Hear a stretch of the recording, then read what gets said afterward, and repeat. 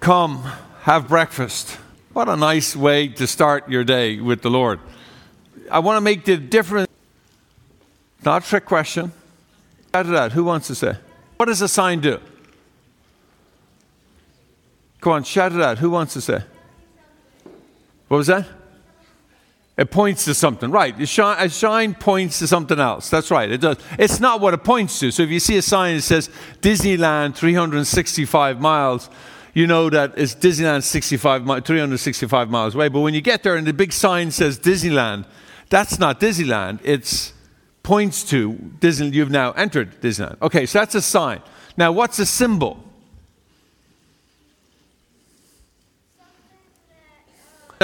Points to something, but it's representative. But not actually says it sort of explicitly. So, for example, after peace is often points to a certain country, or a dove points to peace, or the cross sign is the sign of Christianity. So those are symbols that point to something, represent something that it points to, and then a sign straight. Okay, so now here's a really difficult question. You might need to call a friend on this one. All right. Yes. Ooh. Yes.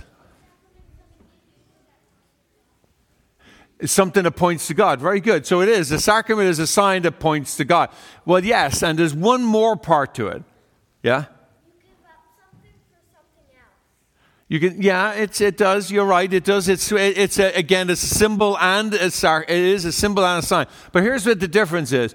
So it not only points to something of God, it is what it points to. Ooh. So it's not just what it's pointing to or represents, but it is what it points to. So, for example, today we're going to have the bread and wine, which is going to point to the body and the blood of Christ, and is the body and blood of Christ. See, it is what it points to, not just points to it, but actually is it.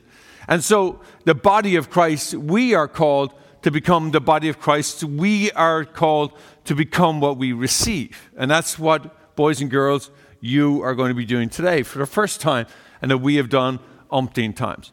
Now, the reason why I bring all the signs and symbols up, because John's gospel, and today's gospel in particular, John's gospel is very rich with symbols and signs. It has 7 major signs, but it's totally lined with symbols. And some of them are more important than others. Like today's little subtle symbol you get is the disciples are fishing at night, and Jesus arrives at the dawn. Ooh, you wouldn't necessarily recognize that. It's very subtle that they're in darkness, as in sin, and Jesus is the light of the world who represents the dawn. He's there waiting them and telling them to come have breakfast. Okay, but there's a more important one in here, and we want to break it open just a little bit because it's really important, boys and girls, to what you celebrate today for your first Eucharist. There's a thing there in there that says 153 large fish. Isn't that an odd number? Isn't it? Like, why 153? Not why not 150? Like, round it out.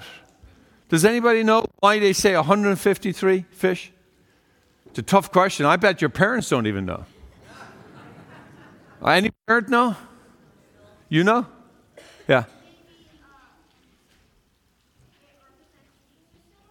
It represents what?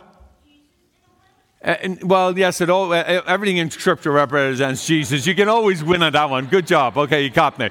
But it's a little more than that. Yeah, that's a trick one, that one, all right? Can't say no, right?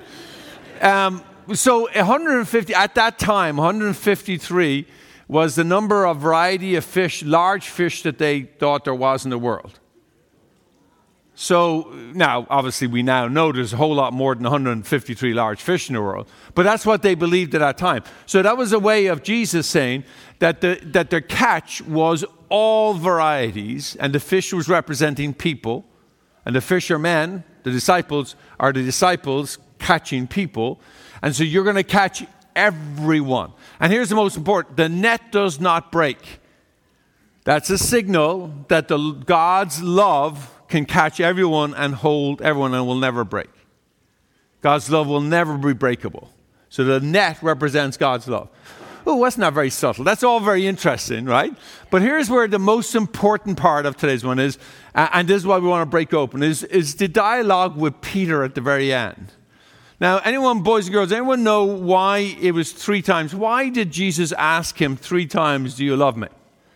Now, there's a symbol in here. There's a piece of information that nobody else does. And charcoal is the key to unlocking this little lock. Charcoal. I know it sounds funny. But charcoal is mentioned in this reading and is never mentioned but only one other time in the Gospel of John. Somebody knows back there?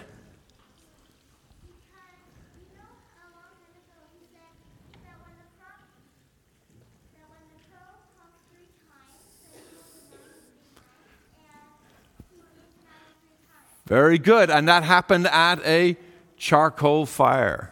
Well done. So she said it was the 3 times that Peter denied Jesus, 3 times, and it happened at a charcoal fire. Charcoal fire, charcoal fire. You got to love the writing, no? Don't you just at least appreciate the tricks and anyway, I could be here all day explaining it. But look, the point is it was about the denial. So Peter is reminded that he is forgiven 3 times. But that his role is to go and to tend the sheep, is to pass on that forgiveness to others, to be the follower of Christ. And that's why the last words of today's gospel, follow me, come follow me. And that's what he keeps on saying over again. So boys and girls, what does all that mean for you in your sacrament today? Well, here's what it is not only are you meant to be a sign that points the way to Jesus, not only are you meant to be a symbol representing Jesus, you are meant to be the sacrament of Jesus, in that you become what you receive. You become the body of Christ today when you receive it. You become what you receive.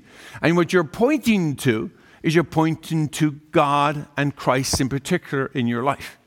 And what does that mean for us? Well, it means that we're called to be kind.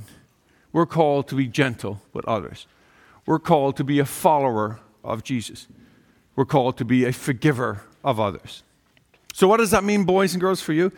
Well, is this your first communion, the first time you're receiving to become the body of Christ? We all take this promise every single week. And so you're taking it now very seriously. And what you do is you're going to promise to be the first to forgive. The first one to be kind. The first one to be gentle with others. The first one to be loving. The first one to chip in. The first one to point to Jesus Christ in your life. That's the promise you make today as you come forward and you say amen. That's what you're promising amen to. But we do that same promise every single week. And so it's hard work. And that's why we keep coming back every week, because it is hard work. And so we need the nourishment of the body of Christ each week to become the body of Christ. Each not only are you a symbol, in summary, today not only are you a sign, not only are you a symbol, you are the sacrament of Jesus that points the way to God's love in our world. And we promise not only to be the first communion, but to be the first to be kind, first to be gentle, first to be forgiving, and first to be loving.